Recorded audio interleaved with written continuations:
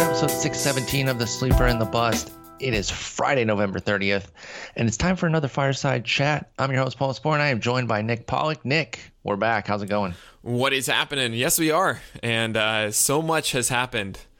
I actually don't know. Has it? I don't know. Yeah, I mean, I just said that because I could say it.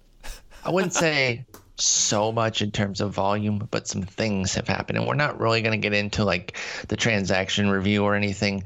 But that Mets trade, that I don't know if it's like 1,000% yet. I just don't understand it, particularly from the Mets aspect. Alex Colomé was traded to the White Sox today. Our boy Garrett Richards signed a deal, yes. Little Michael Pineda, Drew Smyly deal, where you get the 2 years and you're hoping to get that second, let them rehab under your tutelage and then get that second year. And then Billy Hamilton was non-tendered. So he'll go pollute another team somewhere. And we'll see, that is pretty fantasy relevant, though. What if he goes somewhere that isn't so keen on stealing or, is not maybe as tolerant of his ineptitude at the dish. Now, has he even been drafted in our mock draft here? Let's see. I don't think so. I don't see him. So I'm wondering. Hamilton returned 0 of 0. I wonder how much of an impact it will make because, we're already a little low on him as it is. But yeah, exactly. I would also group. The first person I thought of was Eovaldi when it was the Richards signing. I love that. Oh, yeah, I love that for the Padres. I think that's so good because, as I mentioned last time, the bold prediction about bold predictions of the Padres being a playoff team this year.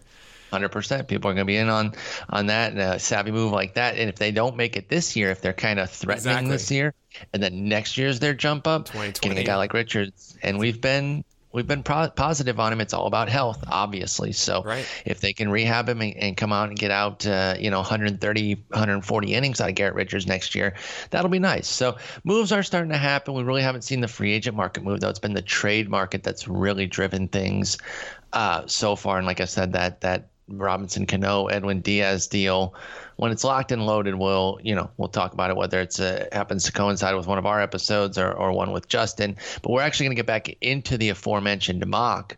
We talked about rounds 1 through 9 last time out, and we've taken, with the holiday, of course, we've taken the slow mock portion of this, the word slow, very seriously, and we're meandering along. And I frankly have no problem with it. I know some people get in slow mocks and they lose their minds when it lives up to its name. I'm like, but you knew what you were getting into right away. So for me, it's like, it's fine. We're moving along. I'm not too worried about it. And so we have only gotten to the 16th round, but you and I actually just made picks today, and there's a chance that if Razzball makes his picks in the midst of this cast that you and I could both pick live. But let's kind of go in order here and get into the 10th round, which means you picked before me. You picked third in the third slot. I'm in the second slot. So we both went closers. Let's talk about Roberto Osuna. Yeah, this is something where I generally go for relievers right about now.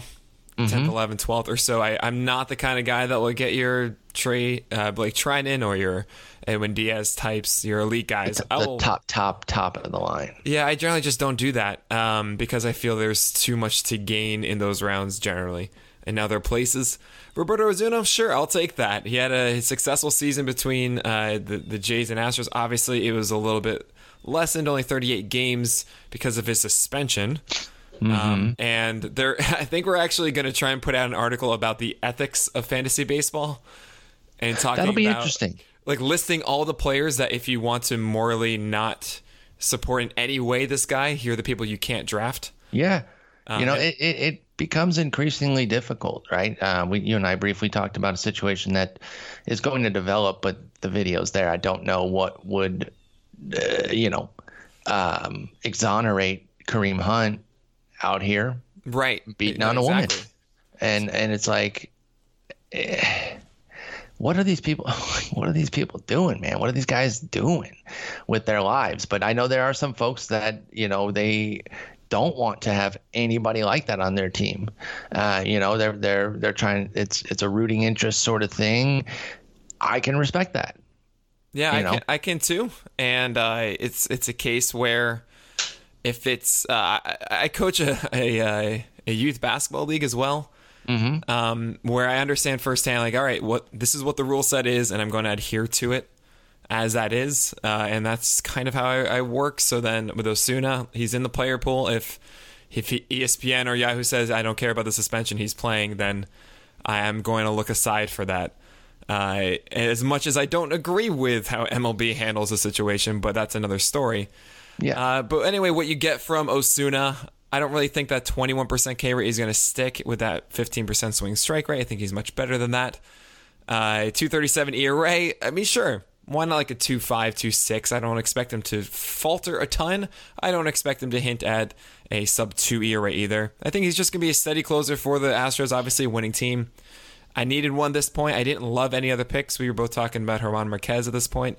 Got taken by DVR the pick before. What did you think of the three lefties that went right before you took him as far as closers? Chapman, Vasquez, and Brad Hand. Would you have preferred one of them if you had your druthers? Yeah, that's a great question. I would take Chapman. I think I would take Felipe. Maybe I'd take Osuna. Hand, I think, is below Osuna for me personally. Just because I don't know exactly. I mean, I guess he is going to slide into it with Cleveland, but it does seem like they have an opportunity to maybe even go get someone. And make Hand more of like pairing up with Miller. They like doing that last year with Allen closing. Well, Miller's gone. Well, right. So, of course. I forgot about that. So right. He could be the Miller. He might just be the flat out Miller and be their fireman. It is nice because he doesn't seem to be somebody who's going to raise a fuss if he's not closing, Brad Hand. Right. And to where they could say, hey, we're going to get Adam Ottavino. I think we're going to make him the closer, but you're still going to be our 7th, 8th inning fireman. And I think he'd be fine with that. Of course, that compromises his fantasy value, but if Brad Hand is closing, I really like him. So for me, he's somebody whose draft stock will raise as we get information on the role. They could bring back Cody Allen, bring him back on a cheaper deal and let him close, because you don't necessarily have to have your best guy closing. In fact, you can make the sabermetric case that it's better to have that fireman as your best guy and then give the lesser of the two guys the 3-inning clean slate in the 9th inning more often with the closer. So that's the interesting thing with Brad Hand. Ozuna will be the guy in Houston. I mean, they've made their bed with that. Obviously there was pushback on that. I think at this point they're going to ride it out and they're going to say, well, he's going to be our guy then.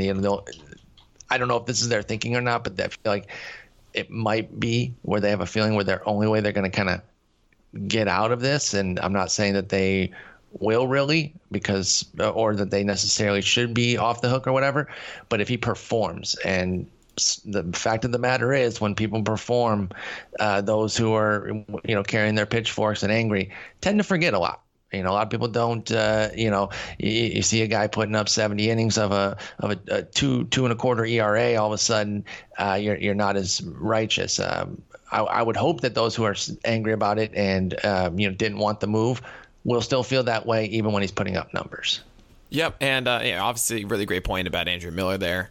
But my question is, would you rather have Leclerc than Osuna? And that's a tough one, because that's who I took, Jose Leclerc. I think so on team alone. I think team alone is, we've seen the numbers. I know people try to make the case, well, what about the guy that's going to be on the lesser team? They're going to play closer games. No, you just want the guy.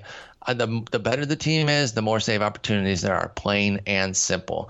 There are no two ways around it. It's been proven beyond shadow of doubt that by and large, the best teams are going to net the most save opportunities. There will be extenuating circumstances, obviously. I think Edwin Diaz had 712 save opportunities last year, despite the fact that they weren't that great. Sounds about right. But Leclerc is awesome. I absolutely love the skills, and he actually cut that walk rate a bit too, which was nice.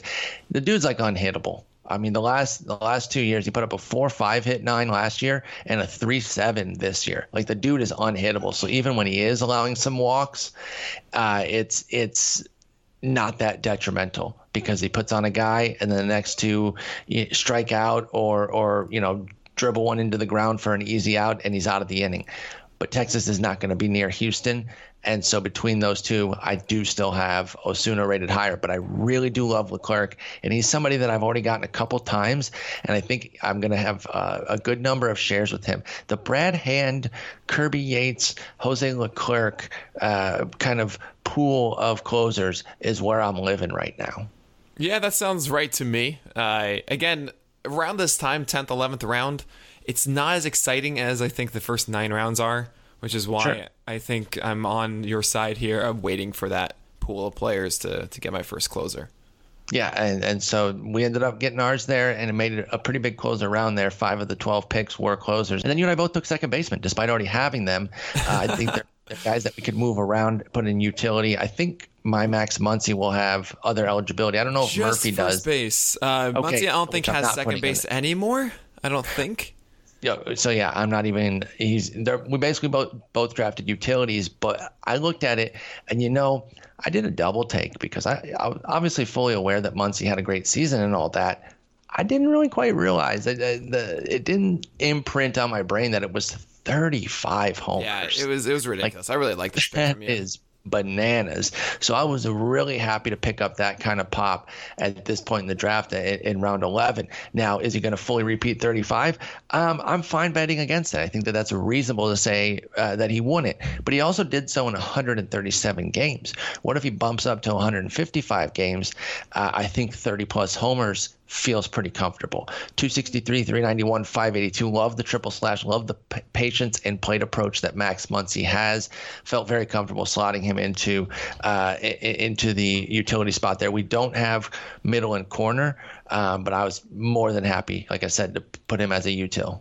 Yeah, I like that a lot. And oftentimes you see with this kind of pop from the left side of the plate that they have very bad splits that would turn you away. And it's really not that bad. It's 8 home runs in 120 plate appearances against the lefties with a 255 average, and then 27 home runs in 362 plate appearances against righties with a 266 average.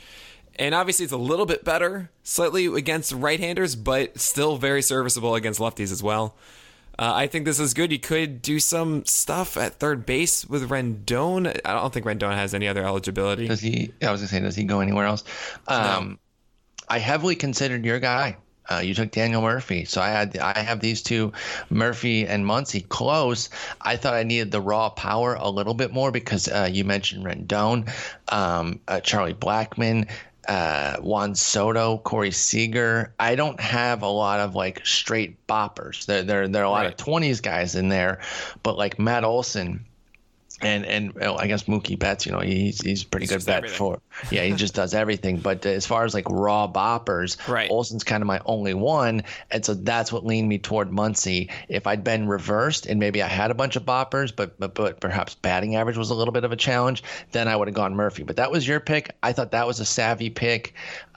He really got back on track with the Cubs to a degree. It wasn't full Daniel Murphy, but it was a reasonable facsimile. And this guy's just a hitter, man. And sure, you can talk about he's going to be 34 and get up there in age, but he doesn't strike me as somebody who is just going to have his skills completely erode very quickly. I think he will have a soft descent to where he's still a capable hitter in his mid-30s. Health is obviously going to be the key. If we get that health from Murphy, he's going to be good. There have been rumors of maybe going to the Yankees. That would be a dream scenario, but I think any landing spot's going to be a decent one because I think contenders are really looking at adding a Daniel Murphy. So how did you feel about this pick when you took him? I mean, it really felt like I couldn't let Murphy go anymore. Mm-hmm. This was very much of it's a mock draft, and you know what? I don't know if necessarily I would take Murphy just because of my team construction. I'm going to have Shaw at second base. At the same time, I could put Murphy at second, Shaw, util, or whatever you'd want. Flip that. Fine, but I just see him in the 11th round, and Murphy should not be going in the 11th round, in my opinion. So I just took it out of just straight value. He's the best player on the board, in my opinion. I don't know who I'd rather have, Muncy or Murphy. I think you hit the nail on the head when talking about team construction and what do you need. I can believe more that Muncy would return something like top 60 hitter value more so than Murphy, just because of his home run potential. But then, of course, you could make the case that Murphy has a better floor, but then there's injury and all that fun stuff. You mentioned the Yankees. I think he fits perfectly there. They're looking for a lefty guy. Obviously, with Didi out for a while, he slots into second base super well. Yep. Torres goes over to short, but who knows? And then he could play first. He could play first when everyone comes back. He could go. Right. He could go over to first. I mean, Greg Bird. I'm sorry, dude. Yep. Your 90th chance might be up. I know Luke Voit is there. Relax, I know Yankees fans. Relax, Luke We're Voit. all messing around. And I do believe in a bit of Luke Voit being a quality hitter, but I don't think he's somebody you slot in for 155. No, he's not. I don't think the Yankees are really going to be trying to make Voit or Bird their entirety of first place options for 2019. He's not a first division first baseman, despite what the 148 plate appearances of heavenly plate work he did with the Yankees says for Luke Voit. So the way you're saying that, I want us to call him like a D2 player then, as opposed to a D1. You know, you can see them maybe performing at D1 levels at times, but they're not. He's a D2 guy. That's exactly it. And so, I do think Murphy will be a good fit there. We'll see where he goes. But like I said, I'm not really sure anywhere is going to necessarily be a bad landing spot, particularly with it's something that the Giants would do when they're competing, but they're tearing down. So you won't get stuck with that. Although I do think he would rip that alley apart for doubles. So the batting average would still be there, even if he did end up going somewhere, but like San Francisco, but I don't really see that. Then we copycatted again, actually 2 rounds in a row where we both took fun now, though. This is the fun time. Back in 12 and 13. And both doubled up on starters. So let's get your starter first in the 12th. It was a starter light couple of rounds too, by the way. Finishing off the 11th, it was Morton and Darvish were the only 2 to go. Then flipping back into the 12th, Justin Mason took Heaney. Then the guy who took Darvish also took Tanaka. Who was that? That was Scott. Good old Steve. Good old Steve. No, Bogman. it's Scott. I'm going to say it every time as Scott. He went Darvish, Tanaka, and then back to us where we popped the next 2 pitchers. So there are only 4 in this round. You went J Happ, and he was right there on my consideration list. I got my guy who was actually number 1, but Happ was number 2. So again, we were seeing eye to eye on things. Happ doesn't have a team yet.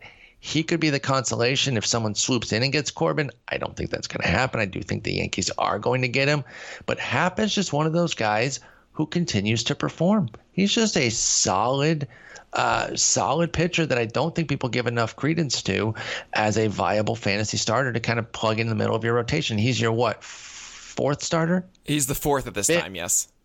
Fourth.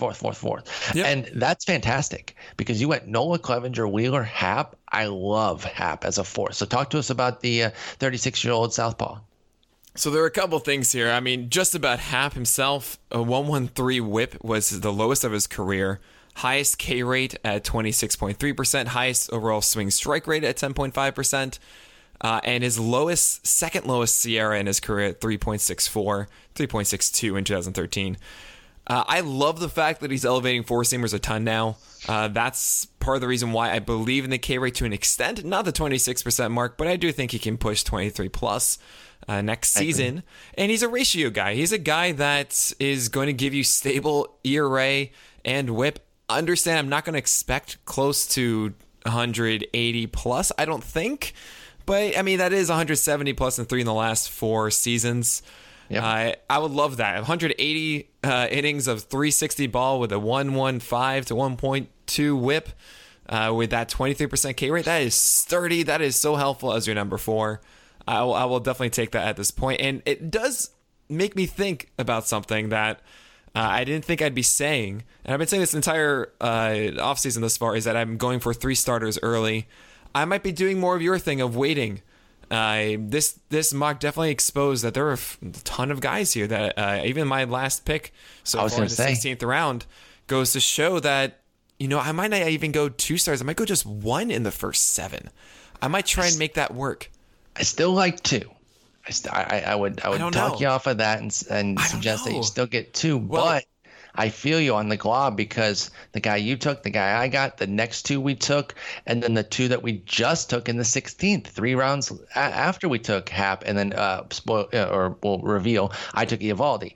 And so I agree that it is this part of the draft where a lot of the starters going. I do like. But there are also some bats, though, and I don't want to be in a position where I have to take the arms. We have the opportunity to, because we did get some good starters up front. I went Cole Paxton, you went Nola, Clevenger, Wheeler. Eovaldi was my third. That is a little bit risky, but I backed him up with Mr. Steady Eddie, the guy who it's amazing. This cracks me up so much. This is what we bonded over. So, yeah, we'll pair them together because I really did see them as a pair. And that's the reason I ended up taking Kyle Hendricks, is because the floor is remarkably stable. I have constantly railed on him as being overrated. I thought it was laughably ridiculous that MLB Network put him in their top 10 starters right now last year. And like I said, I regularly clown on him. I'm waiting for the bottom to fall out. But I also can't deny that he actually has, the 180 innings 3 of the last 4 years. So I back that up with somebody like Eovaldi, who is still a little bit of a wild card. Let's make no mistake about it, that just because the last thing we remember is a great playoff performance out of Eovaldi, that doesn't mean that he is locked and loaded and ready to be a major contributor. Heck, even just this year was only 111 innings, and it was a 3.81 ERA and a 1.13 WHIP. Strikeouts finally jumped up over 20%. First time ever over 20%. Think about Eovaldi's stuff that he's had from day one, and this is first time over 20% at 22%. So he is far from a certainty, but I really do like Nathan Eovaldi, and I thought getting the stability of a Kyle Hendricks, plus I did a little bit for the meme, I will not lie.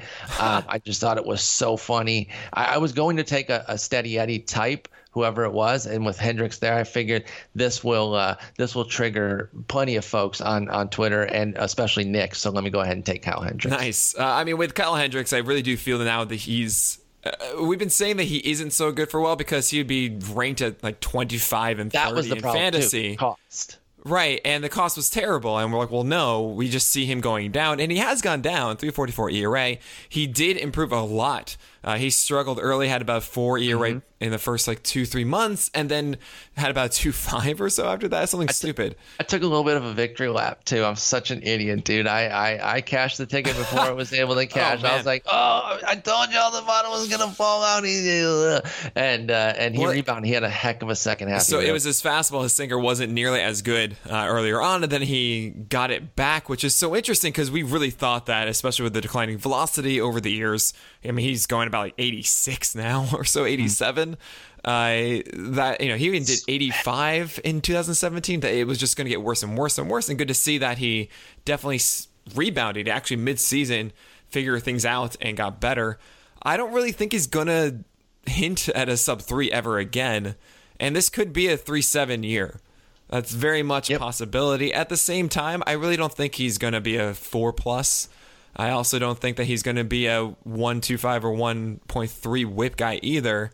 I think you can probably expect like a 1.2 whip with around a 20% plus K rate and a good ERA, and that's helpful at this point. 13th round, you're looking for your fourth star to get some stability. It makes sense to go after Hendricks. I probably would have gone for him myself, actually. I think I was debating between the two Kyles, like I was in Southbrook episode. So, and if I'd have had, say you had taken Eovaldi, I would have taken Hap, and then I would have taken I honestly, I would have just flipped, and I would have taken Kyle Freeland because I like him, but I was looking for some stability with Eovaldi, and as much as I believe that Kyle Freeland, among those who work at Coors, I believe he can handle it pretty well. He's kind of shown that. I do think there is a little something. I don't know if this is a little Alex Stinkfast or not, but I do think there's something to the fact that Kyle Freeland is from there. He's been pitching in the Colorado weather and altitude forever.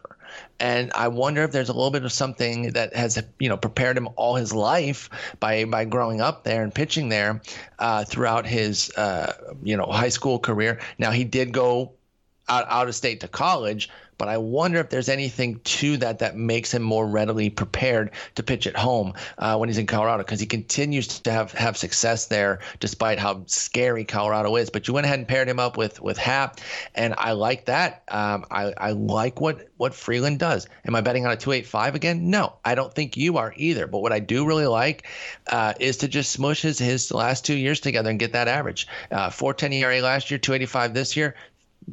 Put it together, split it, 339. I think that's something that you could bet on and put a 339 with like a 125 whip. I can get behind that. You know what's surprising is that His final 10 starts of the year, guess what? He had a 24% K rate. The K rate was jumping. He was starting to get swings and misses because, and this is another thing, we talk about this, namely with Miles Mikolas. We see guys that don't strike out a lot. Now, Mikolas is a little bit different. It's the walk rate thing. People think they're soft tossers, but I think similar with Kyle Hendricks. He's a ground ball, kind of get 3 and out done. Don't strike out a ton. People think automatically soft tosser. He averages 92 from the left side. Right. That's pretty good. And he can pop 94, 95. So he's not just some junk ball or Kyle Hendricks. I like what Kyle Freeland does. He is John Lester, but better. Yep. He's trying to do with a tougher environment that kind of balances it out a little bit. It's kind of nuts. He used his cutter a little bit more and has had a lot more success with it in those final 10 starts. I think he started using more as a strikeout pitch during that time, and I do wonder if that will carry over a bit. This is one of the rare cases where I believe a lot more in the eye test and the guys command enough than I do the peripherals that do suggest obviously massive regression. I mean, we're talking 435 SIERA with an 83% left on base rate, a .76 home run per 9 in cores. And if you tell it to a lot of people, there's so many people that are just not going to touch him. They're going to see even a 367 FIP with a 20.5% K rate. They think that's a Toby, Nick. That's not someone I want to go after. And I really do believe that he is a guy that's capable of outperforming that. I think he has really good command, so good going up and into right-handed hitters with his fastball, then staying away with secondary stuff, and also even getting up and in with that cutter too. I think he really is a guy that earns that 20% soft contact. So I think at this point, I wanted more stability. 5th starter. I think it can really depend on Kyle Freeland for doing like a 3.5 ERA or so with a solid whip as well. And maybe that K rate does stay up a little bit like he hinted at in the final 10 starts. Exactly. Now with Nathan Eovaldi, what I found really interesting about him is that he suddenly turned on that cutter as well. It took like 4 starts for him to start throwing over 30% of the time. And in his final 15 starts with each above 30% usage, he had a 22% K rate and just a 5% walk rate with a 299 FIP in that time. Filthy. So I love it. I mean, he can just be a 2-pitch guy with 100 going upstairs now. Now he's got just that splitty too, though. Yes, it's fine. Yeah, I mean it's there. It's still something that and a slider too. Yeah, but it's really fastball cutter. Right, and it's so good. It's just that one dive where it's going in the middle, or it's going one place, and you don't know if it's going to stay there or if it's going to come down and into your bat or away from you. Right, as a left. Yeah, exactly right. And that's a cutter that comes in like 94. We were seeing it like 96. That's what's so gross about it. It doesn't really lose the movement, and you're only putting 95, 96 mile per hour cutter. I mean, it's just so gross what these guys do with these sliders at 95 and cutters at 97. And the real cool thing about it is one of the major knocks I had on Eovaldi for years. It's kind of like the Noah Syndergaard problem. You see these elevated BABIPs. Because he had this heater he would just kind of toss it in the middle of the plate a lot. And people would slap it. It was more hittable heat than you'd want it to be. Without the strikeouts. Which made it extra frustrating. Right. But now he doesn't have to do the same thing because he has this cutter. Now he can actually get that fastball up. And that's why he had 11% swing strike rate last year after not even coming close to 10% in any season prior. So now all of a sudden he can use it as a proper weapon as opposed to the strike throwing pitch. And that is his cutter now a lot harder to just slap and get a hit with. So I really do believe in the changes he's made, especially with that cutter. Hopefully he's healthy. Hopefully he can give you 150 plus innings. But if you get that, he definitely should be a number 4 starter. And I really was debating between him and Happ there in the 12th round. So I'm curious to see where they go. Yeah, hard to know where he's going to go because Eovaldi specifically because like every team in the world's in on him. Like literally, I've seen Astros, Phillies, Yankees, Brewers, Braves, Angels, White Sox, Blue Jays, Giants, and Padres checking in on him.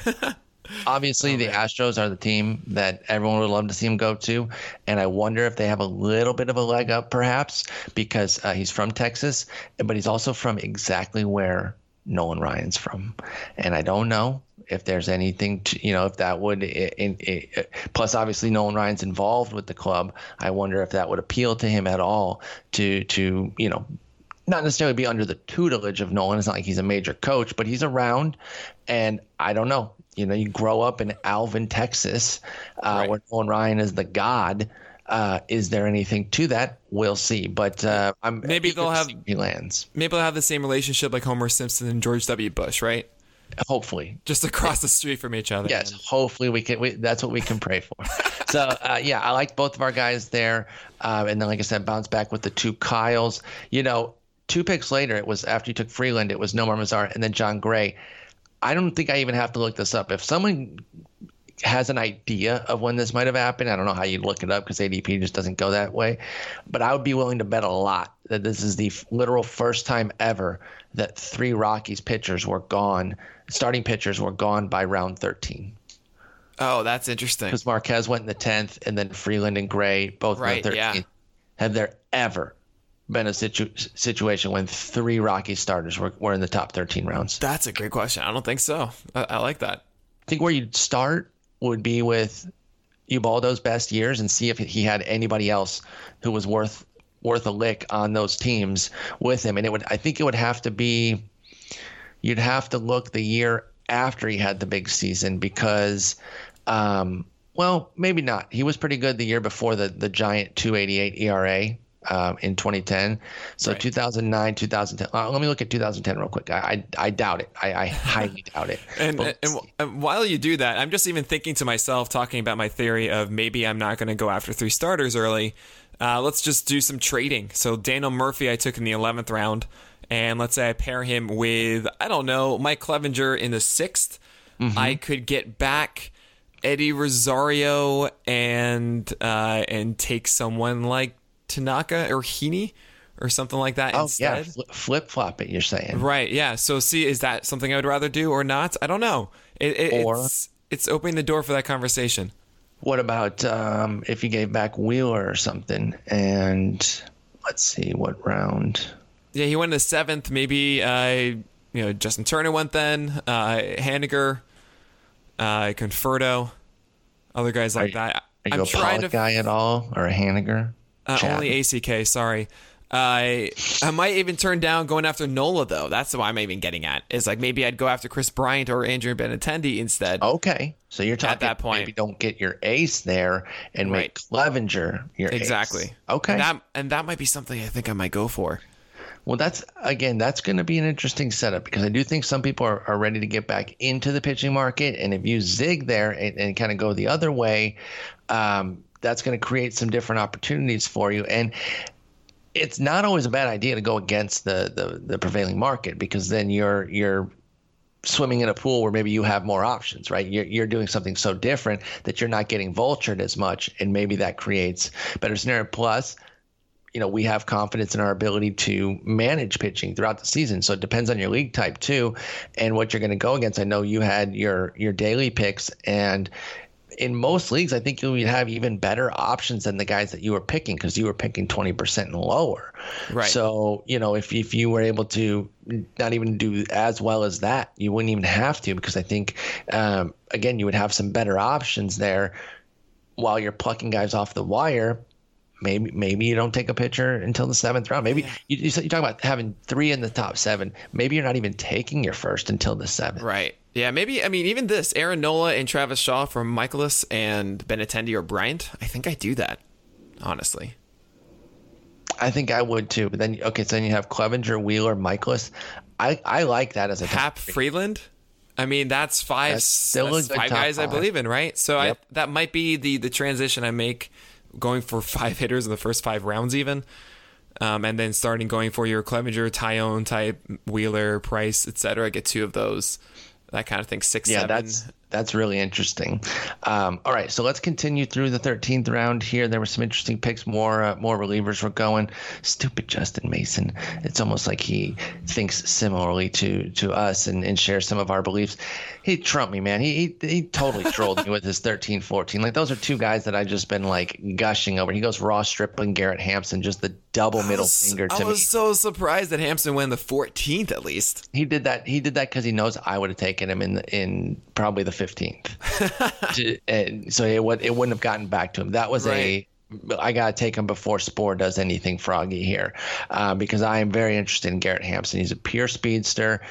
He's got a good hit tool. Obviously, your hit tool is inflated when you're in Colorado, so I think he can beat DJ LeMahieu as a hitter. With a lot more speed. DJ LeMahieu never really ran. He kind of meandered his way to double-digit steals, whereas Hampson, I think, can maybe not hit as high. Like LeMahieu was a pretty good bet for 300. Let's put Hampson closer to 280, but let's give him a boatload more steals. So I like those picks from him. You and I finally got back into the hitting pool here. Now, Buxton and Nimmo went, a couple of speedsters. Just before your pick, I wonder if you had either of them on the brain and ended up, quote-unquote, settling for your speedster when you got Ender and Ciarte. No, definitely. I wanted Nimmo. I thought so, and he literally went right before you. So that was a little twist of the knife there. And I'm really surprised because he has 4 outfielders already. And I was like, okay, I think I got Nimmo at that point. And don't you hate that when it lines up? You're like, listen, he's not going to take this position. No, come on, he doesn't. Why would he this. do that? And why does he need a third tight end? Third tight. He just took his 4th quarterback. Come on, man. Oh man. I'm sorry, I just made a football joke. What is wrong with me? What am I doing? So. I will say it was really. I could just say third catcher. Oh man, I'm so sorry, guys. I've all you down. No, I took Ender and Ciarte because I did need some speed. I do see myself as more of a hitting power team at the moment with guys like Judge and Rizzo and even Hicks and Suarez. Certainly, I did in Shaw. I felt like I needed some kind of run plus speed guy. I am a little bit worried about Inciarte getting a lot of his steals earlier on. He only had 4 steals in September, which, okay, that turns into 24 or so. Yeah, he had a rough finish, but that defense keeps him on the field, man. Exactly. He'll still be playing, and the Braves' offense is getting better. You just also have Donaldson getting added. I mean, I think I see what he did last year, 10-28, sure, say 10-25. I think that average is going to go up, 265, probably like 275, 280, something like that, maybe even higher. There's 300 potential. Like if he bounces back and is more of, even if it's 10-20, but it's 290, I'll give back those 8 SBs and even 3 or 4 of the homers. Give me 720, but 290. I'm fine with that. I'm perfectly fine with that. But so I think you got some upside here with Inciarte because he's going to play. So they're going to give him opportunities to work through it. Not to mention he's had 80-plus runs in 3 straight years. Mm-hmm. So obviously that does depend on where he does land in that lineup. Hopefully he does end up near the top. But then Acuna was doing that. And, well, maybe Albies doesn't go back to the top 4 or 5. We'll see. Albies had a rough summer. He started off really strong and then kind of meandered throughout the rest of the summer there with Albies. So we'll see where he goes. But I like the Inciarte pick. That goes with Judge and Hicks very nicely because I think obviously Judge, super power guy, Hicks kind of a balanced guy, and then Inciarte more of a speed guy. I went with an interesting pick here because it was a good pick. Thank you. I appreciate that. I went with Buster Posey. I wasn't going to take catcher. I was going to wait. We're doing a 1-catcher league, which you mercifully did for us because catcher is so freaking brutal. I'm just trying to do the baseline for everybody. Yeah, let's just do a 12-team 5x5 standard, and we can adapt from there. With that, we didn't see the first catcher go until round 5 when JT Realmuto went to Bobby Sylvester from Fantasy Pros. And then we didn't see another one until Gary Sanchez went literally 3 rounds later to Justin Mason. So people were just waiting on catcher. Then we saw a little double up. Wilson Ramos went in the 11th, then a double up in the 12th with Wilson Contreras and Sal Perez. And then that left me with Posey in the 14th. And I figure, you know what? This is perfectly fine. This is definitely a plus at catcher. So even though, we only need 1, I still got a plus asset here. I know he only hit 5 homers last year. That's so brutal. I feel confident that he's going to do better than that. He did still hit 284, though. He's still going to be better than most catchers, even if he only hits like 9 homers, which would not be fun. Plus, it was 5 in 105 games too. So if he doesn't get hurt and Posey plays $140 the way he's used to, maybe he'll go to first base and he'll be a little bit safer in that regard. I think there's been some chatter about maybe putting him at third too. Huh? because he is very athletic, or at least he was. He's going to be 32 now, but he played shortstop. Stick him as closer. Just let him close. He closed at Florida State. He closed. He played shortstop. He did everything. But so I like Posey here. I felt really good about this. Locking up my catcher now. I don't have to worry about it and get some drag later who might actually hurt. Grandal went in the next round, and then we haven't seen another catcher since. So in the next round, the 15th round. So I got Posey there. Felt pretty good about it. And then, I did consider one of the guys that Razzball took, Yusei Kikuchi. And I've been waiting on Kikuchi, and I haven't timed him right yet. I know it sounds crazy, being that it's only November 30th, but I've done multiple drafts already because I'm a psychopath. And every time I miss timing him, and I'm saying, I got one more round. Let me wait one more round to take a shot on him. He's going to get posted next month. He's the next big phenom coming over from Asia. So I'm eager to see what's going on with him. But I waited one too many there. I don't regret the Posey pick, though. I don't think I would rather switch it. I would fine to have Posey. So with him taking Kikuchi, I went ahead and went with Ramon Laureano.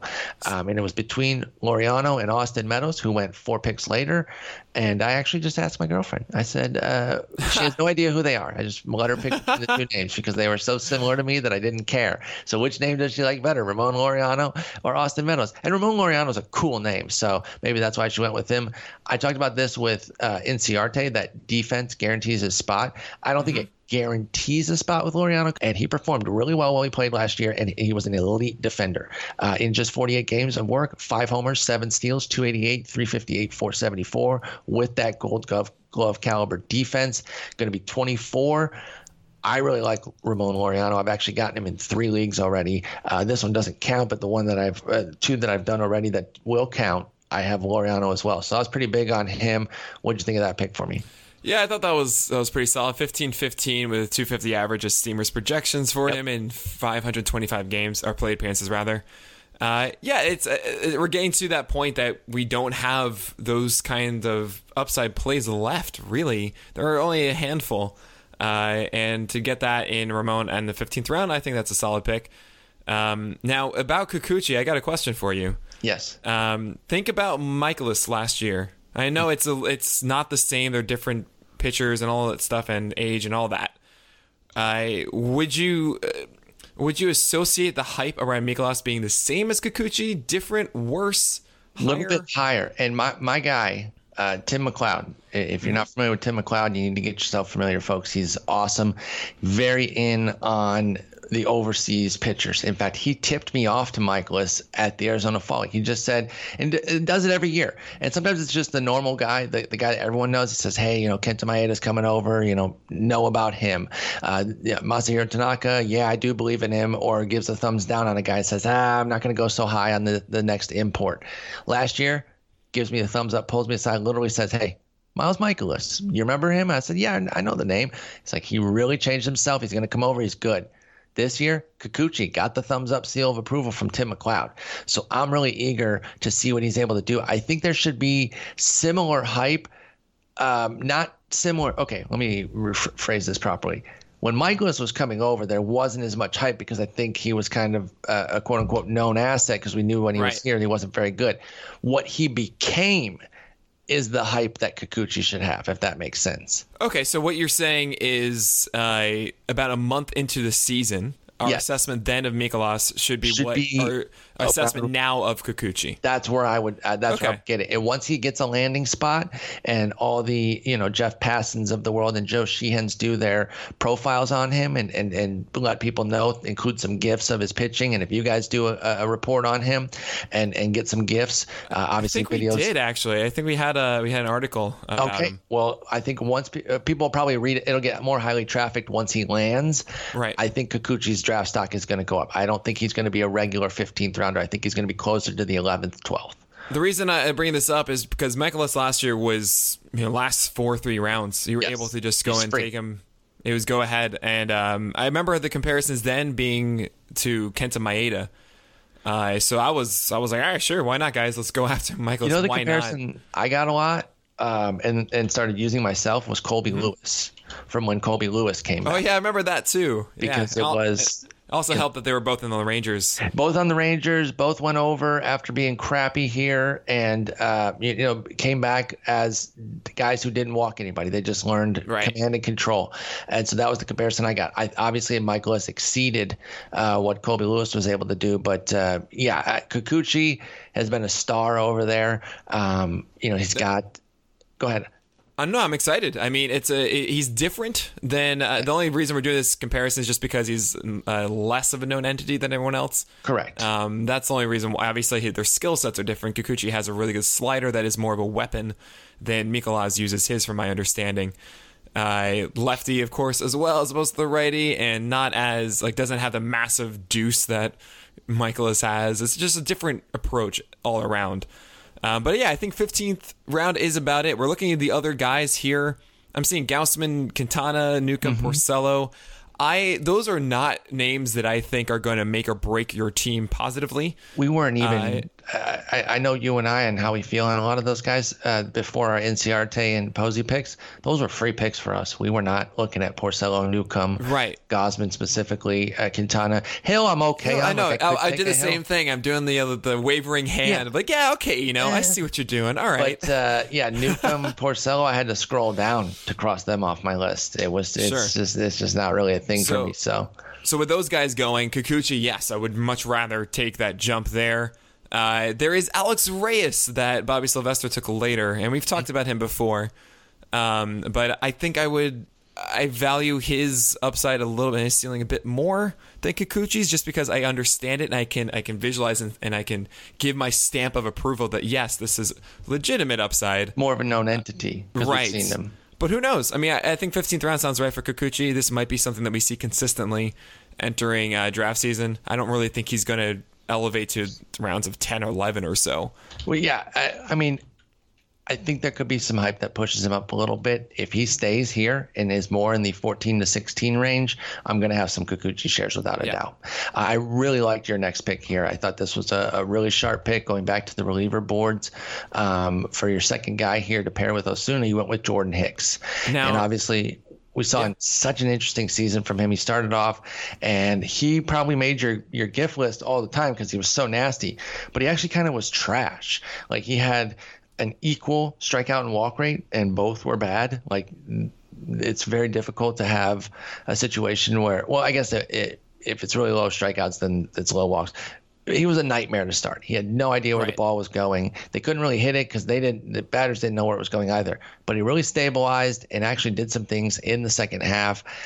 He's penciled in as their closer, and so it looks like you got yourself a second closer on a quality team here. Jordan Hicks ended up rallying and finishing with 3.59 ERA, 134 WHIP, and even got the strikeouts going a little bit with 70 in 78 innings. What did you think about Jordan Hicks when you took him? And do you feel like you got a closer here, or were you just drafting some Ks, even if he ends up being more of a fireman? Honestly, having already drafted Aaron, I just am a country guy and I just wanted more Hicks on my team. But Jordan Hicks, he's I see a lot of Treinen in him. Yes, essentially, and I don't think I'm the first to say that. There's no way I am.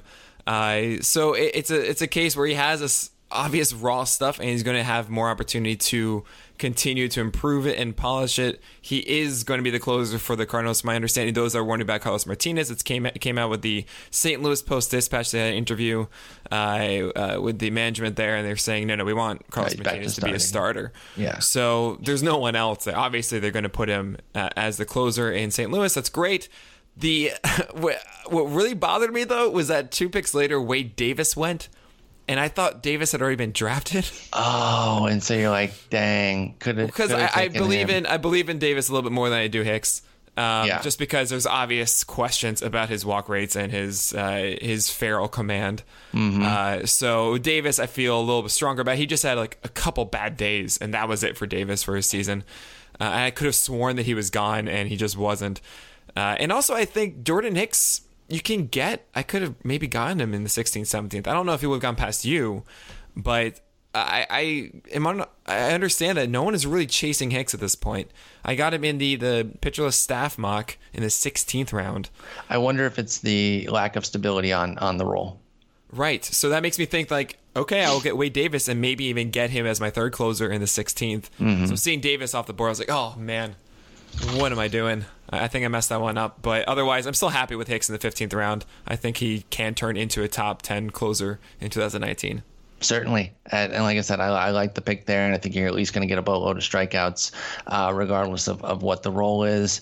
Coming back around in the 16th, I did consider him when I took Laureano, but I wanted to get Laureano or Meadows. This was another one that I knew I was pressing my luck. And truth be told, right. I never really thought – I didn't think he was going to make it back because I was giving you 2 cracks at him once I took Laureano and didn't take Nick Pivetta. So you went ahead and took Pivetta.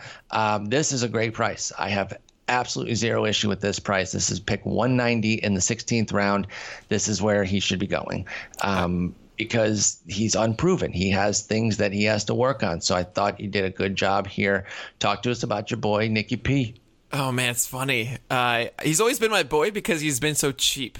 And I want to make sure that's clear, that I have no intention of drafting Nick Pivetta before the 13th round. Yeah, if he soars in cost, you're out. I'm not touching him. I'd be out too.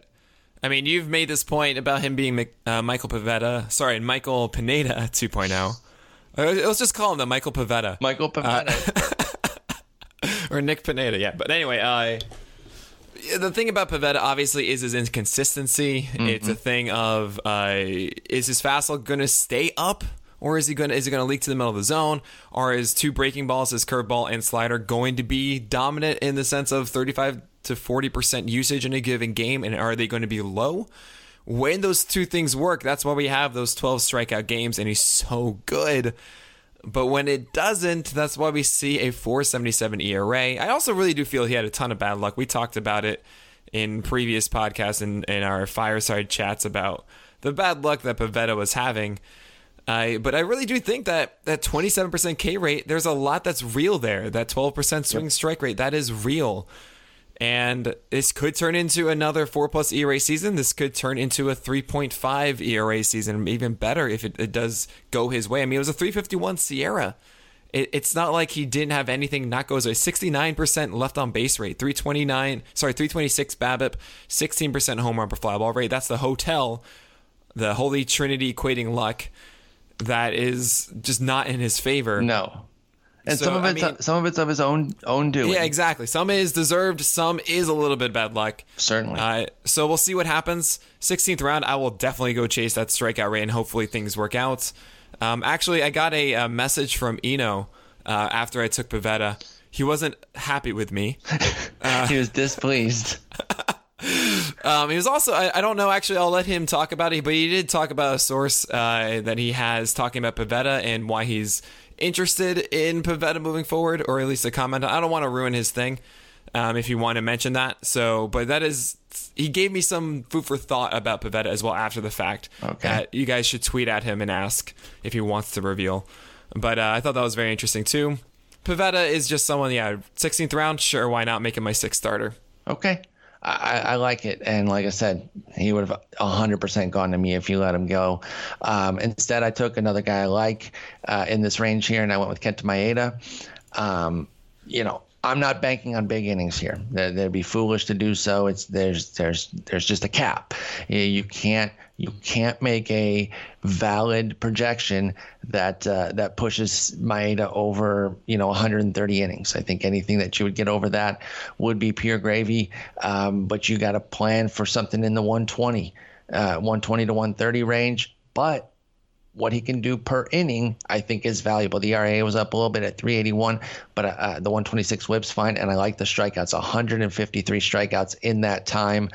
And there is a scenario where, maybe you're not even starting him all the time. You're kind of spotting him in there.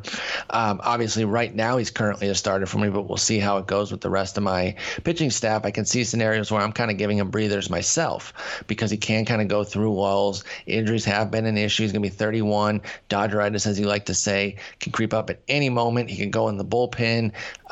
So I had no problem with this. I think I kind of know what I'm getting here. I'm getting him, highish threes. He's a 380 for his major league career, 381-18 with 10 strikeouts per 9 or thereabouts, 9.8 rounded up. I'm completely fine with that. That's what I was looking to get here, and that's what I'm happy to take. Yeah, the thing about Maeda, I think people forget, is that he has not one but 2 pitches with whiff rates over 25%. Mm-hmm. That's his changeup and slider. Changeups at 26.5 and sliders at 25.5. I mean, I have to think if he actually gets consistent starts, that he can churn out that 29% K rate again. It'd be so nice. 25 plus. It would be so great. 14.5% overall swinging strike rate last year. Mm-hmm. So good. It's just we don't know what's going to happen. And there's talk of like the Dodgers getting more pitching. Like, there's a thing about Kluber going over there. And they've even talked about Kikuchi. Oh, right. It's just what is this? They deal Maeda then. What's deal him then? They are obsessed with the adage you can never have too much pitching. After 2016, I guess, or was it 17? No, it was 16 when they had the set the record for most DL. Yeah, I think it was. I guess it's just as a fantasy owner for fantasy. Yep. I 16th round, I'm fine with it. I don't think he'll find his way on my teams just because I do take into account that headache of like, is he starting? Am I supposed to do something now? Do I hold on to him? That's a great point. Not? You have to be mindful of that and how you are as a fantasy player. Like, do you want to deal with stuff like that? That's a heavy consideration when you're taking guys. If you are more of a set it and forget it type of guy, then draft somebody who's draft Cole Hamels there. Don't take Kenta Maeda, something like that. Because when Cole Hamels is healthy, he's going to go every 5th day. You're certain of that. You have to be smart about. That's the thing with when people talk about saves. Like, well, I can just get him off the wire. First off, no, you can't. I hate when people just say that because everyone goes for them too. So you're fighting everybody. You're using assets. But if that's not a hassle you want to deal with, then go get Blake Trinan and Roberto Osuna in the first 10 rounds, and you have 2 closers, and you feel pretty good about where you're at, or go get, Jose Leclerc and Edwin Diaz or whatever the case may be. Get a couple stable. Know yourself. Be honest about yourself and how you want to manage the season. Same for pitching. If you don't want to play the wire the way Nick and I do and want to, discover the next gems and kind of churn guys, then you better get some aces.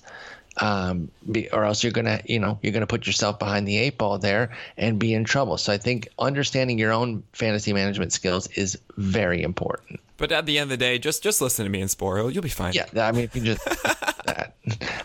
Oh man, but that's the end of the current mock right now. We're just waiting on Rasball's pick. Who are you hoping comes back to 194? It's kind of up in the air right now as far as where I could go. I might go ahead and jump another pitcher, but I do have my eye on a power bat in the outfield, and I might go with Hunter Renfroe if he comes back. I'm intrigued by what he can do.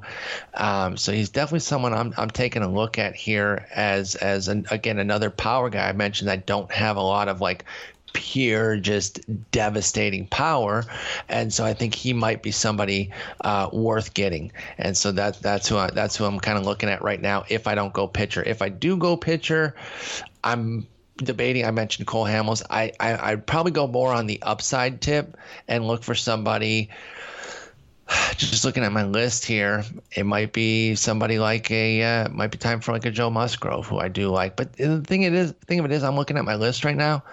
It's globbed up. Like, there's so many guys that I just don't find any real differences between that I think I am going to really lean toward hitter. And in that case, Hunter Renfroe is really standing out to me.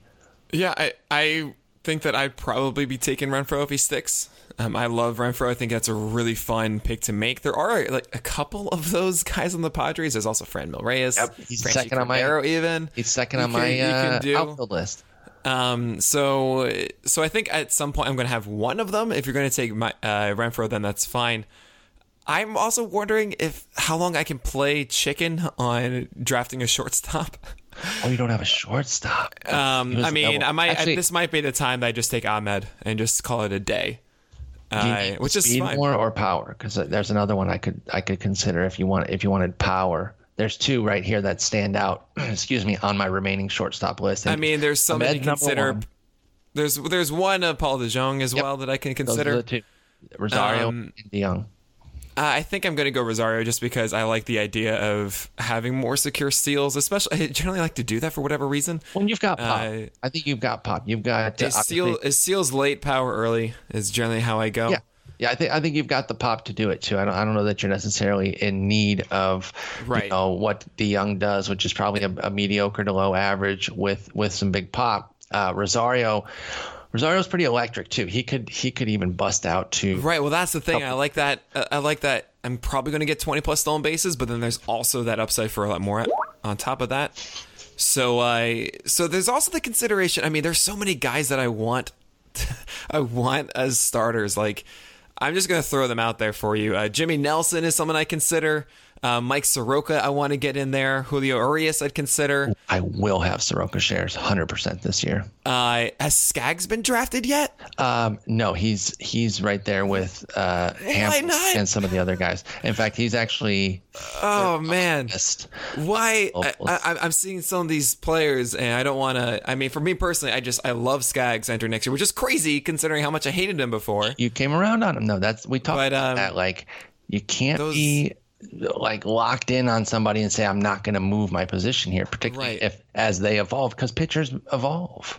I mean, I even have these numbers I think ingrained in me now. It's a 2.62 ERA through his first 19 starts, and then I think it was like a 14 plus ERA in his last 5. And that was when he was dealing with his groin injury. So, okay, he was dealing with that stuff. Let's not look at that 4+ ERA and think, oh, he's a 4+ ERA guy. That's not what the case is. So, elevated fastball was really working for him. And his changeup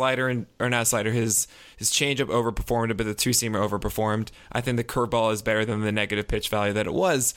But there's still other guys, too. I mean, you can even consider Gohara later on. You can consider Matt Boyd, who had increased velocity in the second down the stretch, even the last 2 months. I mean, you mentioned Cole Hamels, too. Joey Lucchesi, Reynaldo Lopez. There's so many starters left. And this is part of the reason why I want to go one starter maybe the first 7. Because if I just load up like the last 4 rounds with all these guys, maybe one hits and that does well, then great. Cool. Then I feel a lot more confident and I have a much more sturdy offense. So I don't know. I'm like going back and forth. Obviously, I'm pitcherless, and I would imagine I'm going to have more starters than anyone else, just because I just get excited about too many people. Well, yeah, I just want to get so many of them. By the way, one avenue I didn't mention where I could go is another closer, because I do only have the one right now. Oh yeah, that is right. I actually expected you to take one next pick, and I considered it with my 8, and then I was like, well, I can probably get one here because he's got. Rasball has Iglesias and Vizcaino. I doubt he goes for a third. So it's actually going to be Renfroe or a closer. The starter is off the board right now for me. It's going to be, but they're not great options. Like, is Will Smith going to have the job? Does Jeurys Familia go out and get a job somewhere? Does Zach Britton? Does David Robertson? It's like wide open right now. Kelvin Herrera. There are a lot of free agents who are good. Jeffress been taken? Jeffress has not been taken, but I think Knievel has that job back. Yeah, right. Does he? I don't know. Yeah, I don't know either. So that's the scary thing. So right now I'm looking at Will Smith. I mean, it's such a bad team, but I think Michael Gibbons is the closer in Baltimore, but I don't think I want to touch Baltimore. And who's the guy in Detroit, you think? Is it going to be Joe Jimenez? Is it going to be Shane Green? I think it's Jimenez.